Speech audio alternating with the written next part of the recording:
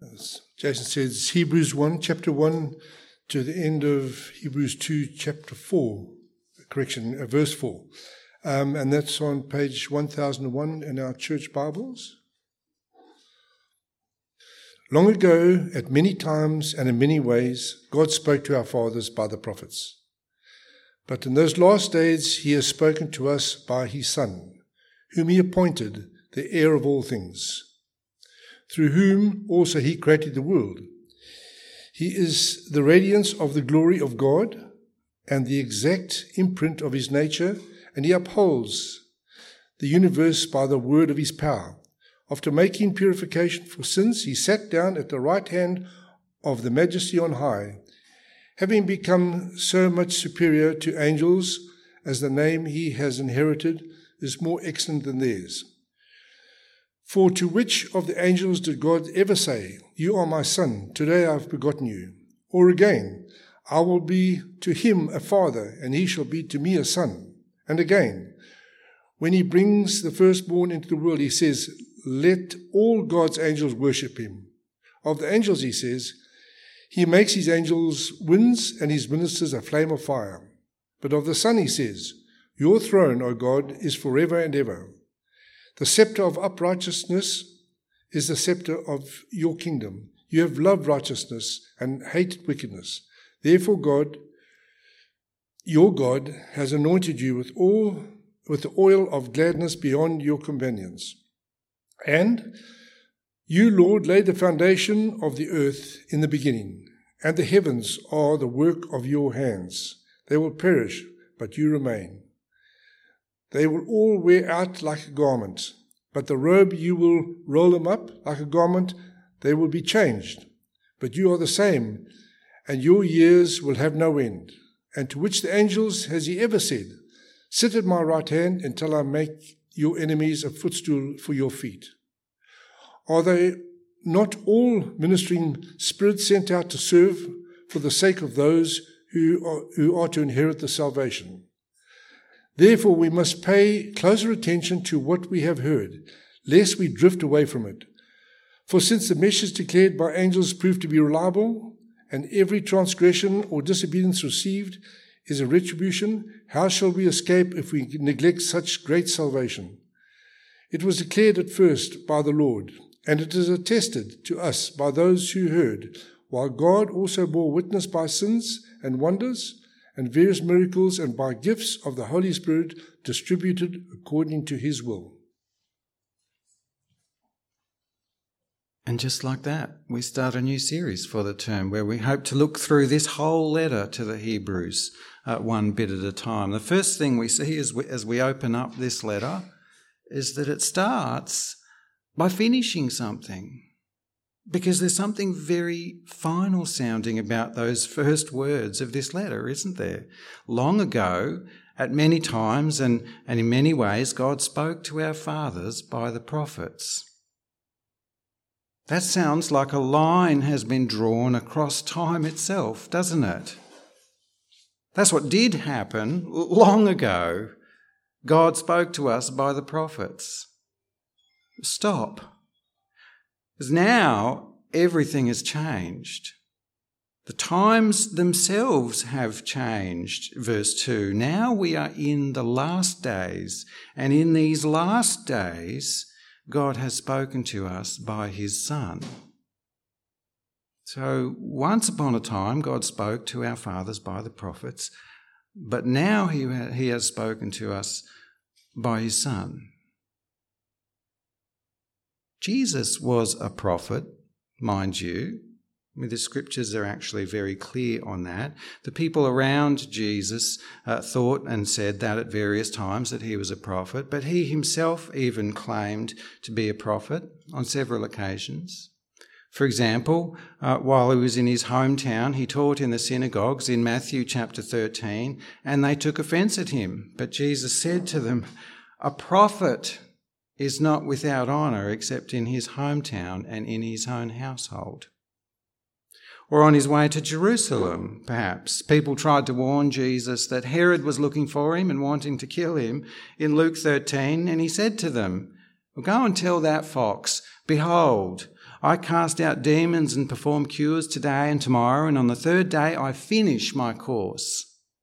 Nevertheless, I must go on my way today and tomorrow and the day following, for it cannot be that a prophet should perish away from Jerusalem." So Jesus is a prophet. No doubt about that. And in fact, I thought we'd call this series in Hebrews the prophet, the priest, and the king, because Jesus is all of those things. We'll see that in due course.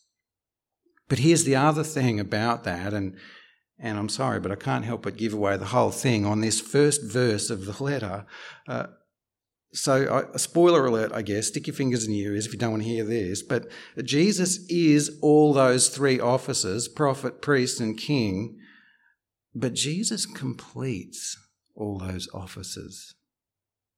Jesus is prophet, priest, and king, but he's also the fulfillment of those things. This letter is going to show that to us. And so we might reread the first verse here and think of it this way. Long ago, at many times and in many ways, God spoke to our fathers by the prophets, but in these last days he has spoken to us by his Son, the great and ultimate prophet.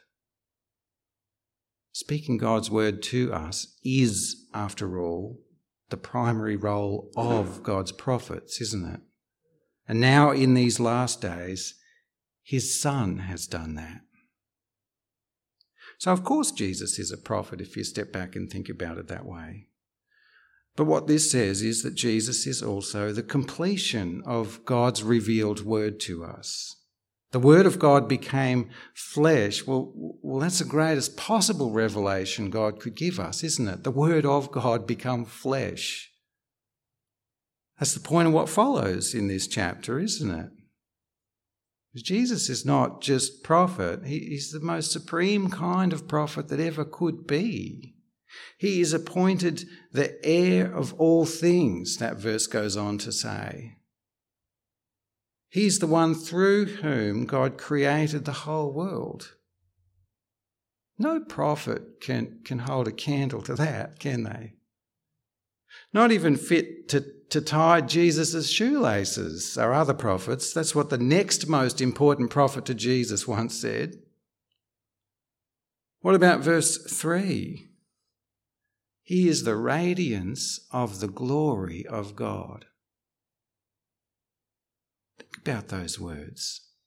The glory that shines forth from God is Jesus. The exact imprint of God's nature.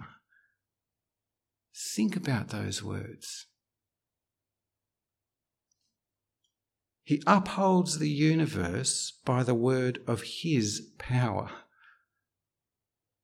Seriously, think about those words. There is only one person who can match what is being said here about God's Son, Jesus. God. He came down to earth to take on human form so as to make purification for our sins, verse 4 says. But he was then taken back to God as his right hand to carry out his rule over all things. Therefore, he's even superior to angels, verse 4 continues. Angels, that the heavenly messengers who brought God's word to many of the prophets and priests and kings of old. And then the rest of the chapter strings out what we know of angels and what by complete contrast we know of Jesus. They are just God's servants for our good, but Jesus created the heavens and the earth, verse 10 says. Jesus will bring all things to their end, verse 11. Jesus always was and always will be, verse 12. God. I mean, there just can't be any other conclusion from all this, can there, about Jesus? We know from Scripture, don't we, who created the heavens and the earth? We know who rules over all things. We know who it is who always was and always will be, don't we? So yes, Jesus is a prophet because he revealed God's word to us and God's will for us and God's plan for us. But so too, Jesus is infinitely more than just prophet. God has spoken to us by his Son. I'd like to come back, though, for a second pass over these quotes here and think more about Jesus' identity in these quotes next week, Lord willing. Today, I think we need to catch the framework that's being set out for us here to set us up for this whole letter. The framework on this part of it all, the weight of revelation that God has given to us through the Son. And in short, what God has now spoken to us through Jesus completes everything that he previously revealed to us through his prophets. I think we might take a moment to be clear on what verse 1 means here by prophet. We tend to use that word variously, don't we? Prophet. And so best we figure out what it actually means here. I think we could call these capital P prophets in verse 1 with their function as this. Capital P prophets were called to bring us God's infallible word as scripture. They wrote God's word literally. And in that word, what were the prophets doing? They were calling people back to God's word and pointing us forward to God's coming salvation and judgment in Jesus, the Son. I think that's the kind of prophets on view here in verse 1. The ones who wrote the Old Testament scriptures. We also use that word, don't we, though, for lesser callings that don't involve writing scripture or bringing God's infallible revelation to us. And to be sure, the New Testament does continue to speak of an ongoing gift to the church of prophecy. So Jesus doesn't, conclude prophecy, I guess, per se. Well, not yet, at least. But he does complete it. He does complete it in the sense of having now given us the fulfillment of God's plans and promises to us. So in terms of what we might call that ongoing little p prophecy in the church, that too should serve the same purpose of pointing our hearts and our minds to what God has spoken through the capital P prophets and ultimately in Jesus. Indeed, the Apostle John received very good clarification on this in Revelation chapter 19. Clarification from an angel where he captured this vital truth for us to take clear hold of prophecy. He says, "For the testimony of Jesus is the spirit of prophecy." That's Revelation 19:10. The testimony of Jesus is the spirit of prophecy. No wonder then that when Jesus came, the whole spirit of prophecy throughout all time found its completeness. By taking this journey through Hebrews, where we'll consciously be thinking of these three offices, prophet, priest and king, we'll slowly come to see that this is actually a killer letter, this letter to the Hebrews, because it's full of blunt truths like this about Jesus fulfilling things that just kill false ways of thinking about Jesus dead. Does it really gently, though, just by presenting the revealed truth of God about Jesus in perfect clarity. So, for example, the Jewish religion that today still only has a hold on the Old Testament of these scriptures, what God said through the prophets of old, well, that Jewish framework has been superseded by the fulfillment of God's word that he has now revealed through his Son. Judaism is still stuck in a different age, according to these verses here. We're in the last days now that Jesus has come. So what Judaism is still waiting for, if they even are, well, it's already come. They don't know that, though, or they don't accept it. They haven't received Jesus as the Son of God. Jews today need something like what happened to those two guys wandering on the road to Emmaus on Easter Sunday.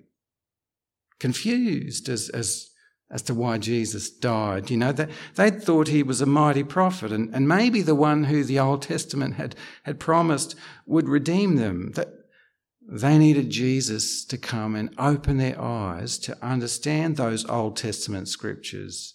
As we read in Luke 24, beginning with Moses and all the prophets, Jesus interpreted to them in all the scriptures the things concerning himself. Jews today need something like that to happen, for God to open their eyes to see that Jesus fulfills everything in their scriptures. We might pray for that. And we might be encouraged in that prayer because there is a growing number of Jewish people, culturally Jewish people that is, who have now received Jesus as the Son of God.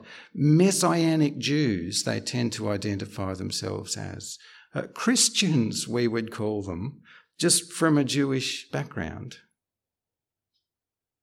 We might also be surprised as we work through this letter at how much it challenges other views that came along long after these scriptures were written and God spoke to us in his Son.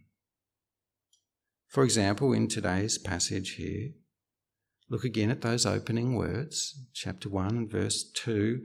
But in these last days, he has spoken to us by his Son. In these last days, that doesn't leave any room now, does it, for any more revelations from God? No room and no need for any more revelation. What God has revealed to us in the Son, the Word of God become flesh, is the fullness of his revelation to us. It swept in a whole new age, this is saying. God's Word to us is perfectly clear and complete, which gently rejects views like those of Islam or the Latter-day Saints, worldwide religions that claim to build on what God has revealed to us in Scripture. Religions that have developed their own sacred writings, mediated through later prophets in their minds of things that go well beyond the teaching of God through his prophets and through his Son in these scriptures. And what those further writings end up with is a whole different framework, a whole different religion, and a whole different God. These verses of the Bible that we're looking at, though, don't leave any room for that, do they? There's no room and there's no need for any further prophets to bring any further revelation. God has now spoken by his Son. Why would we go backwards from that? I'm not saying that those other religions shouldn't exist in the world. This is not some kind of hate speech or anything like that. All those people are welcome to believe whatever it is that they would like to believe, and I cannot change that.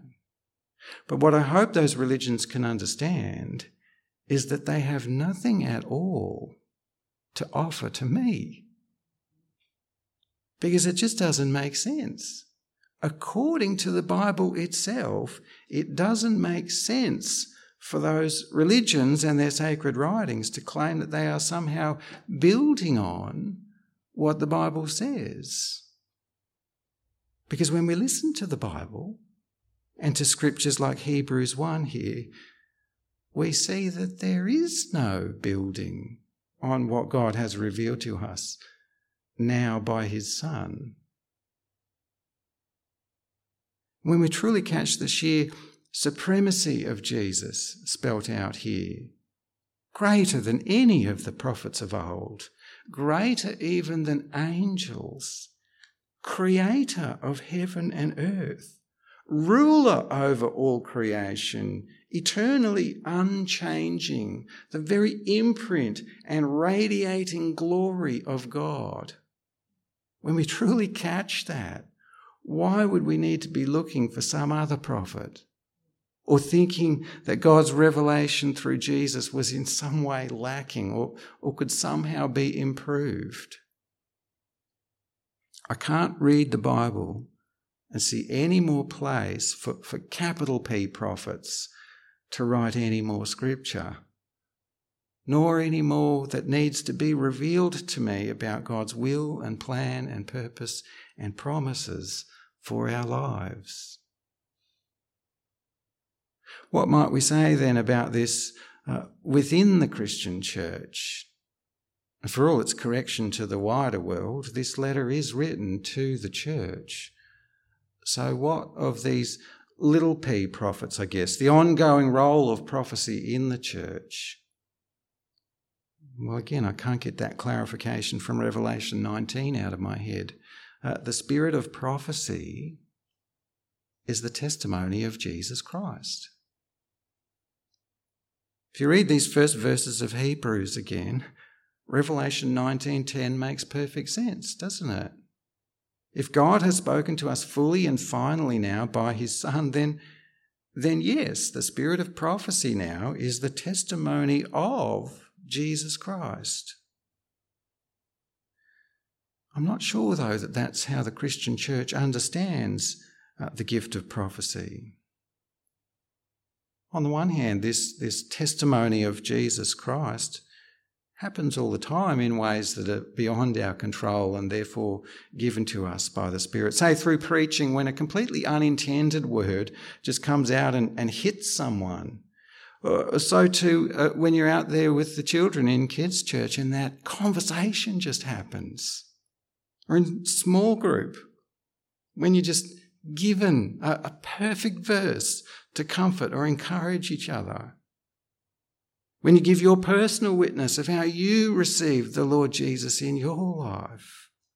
And so on and so on. But for some reason, people don't tend to think of those things as prophecy. But the spirit of prophecy is pointing to Jesus, which the Spirit can gift in unscripted ways during all of those kinds of things.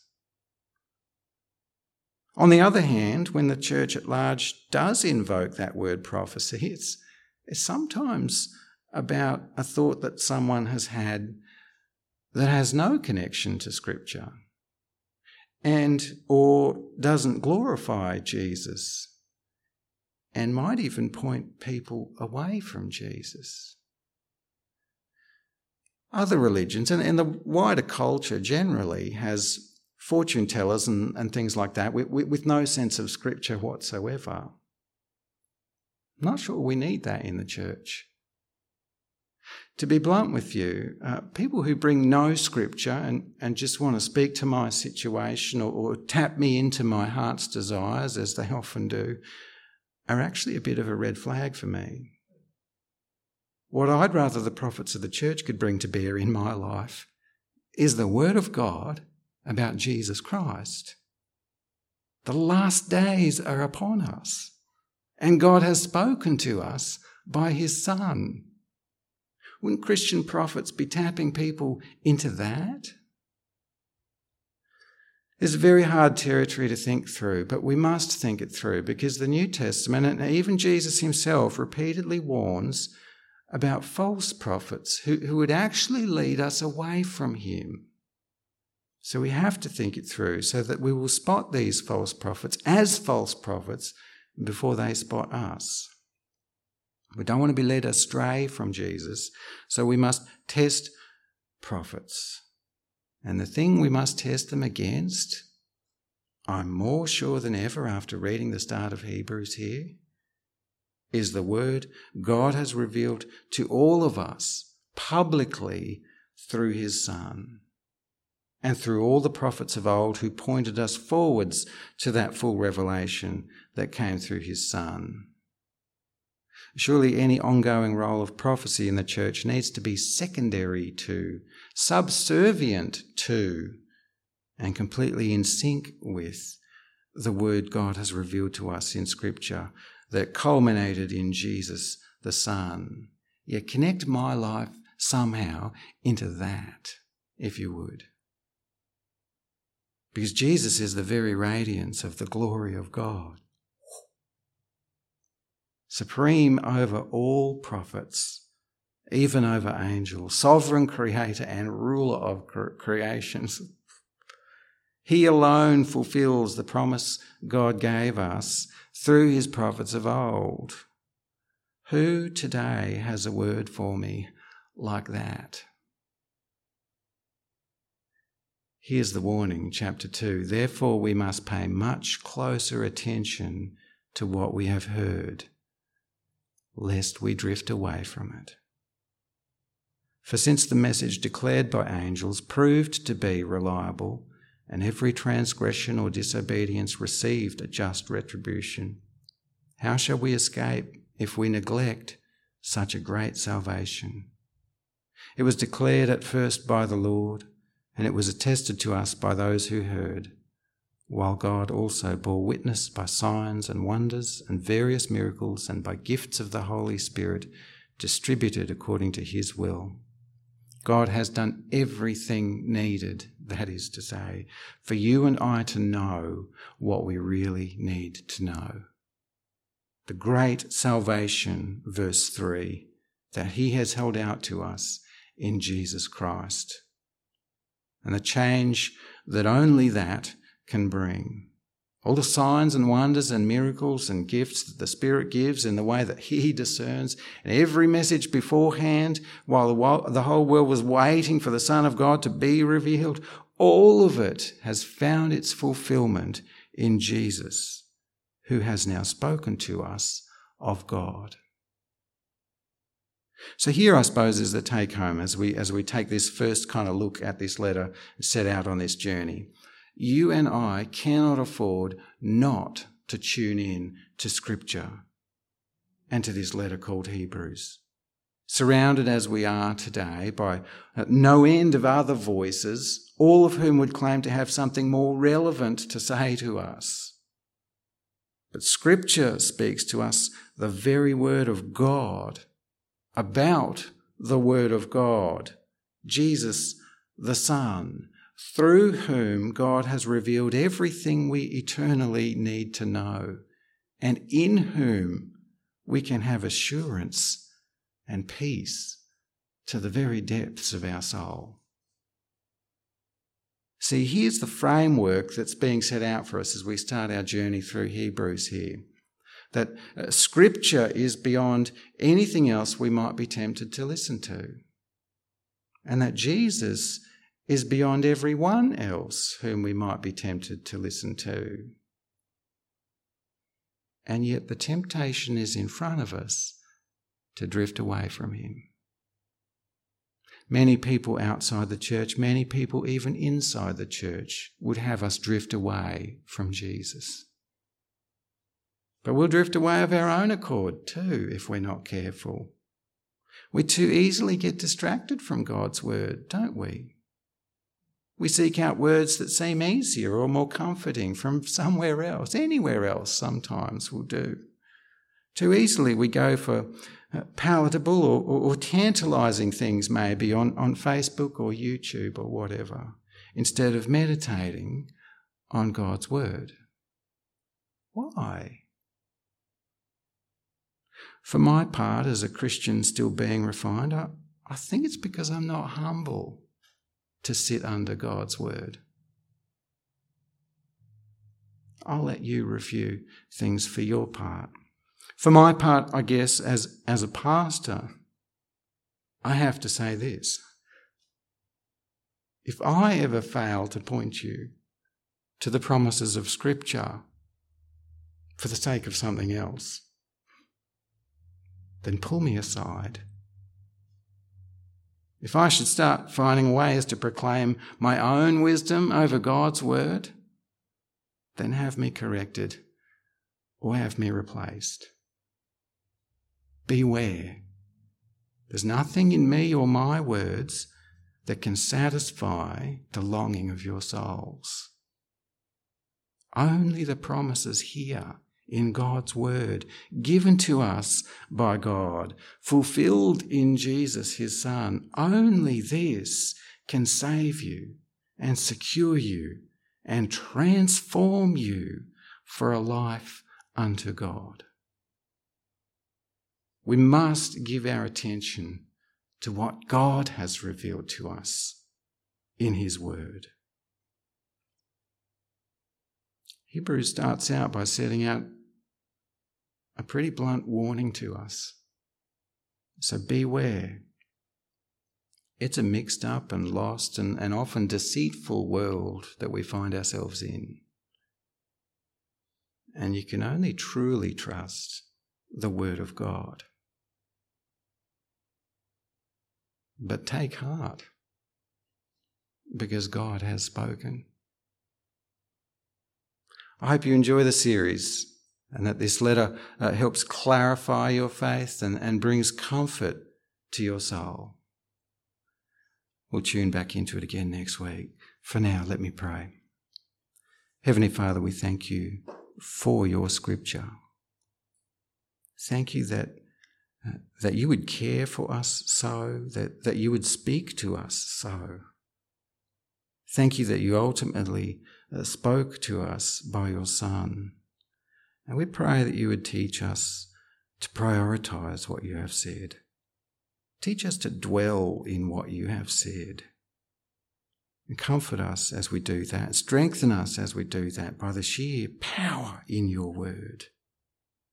Open our eyes anew to the promises and the truths that you have revealed to us as we journey into this letter. Help us to see it, Father. Through that, please have us give you the proper credit and the proper glory that you are due for all that we are and ever will be. In the name of your Son we pray. Amen.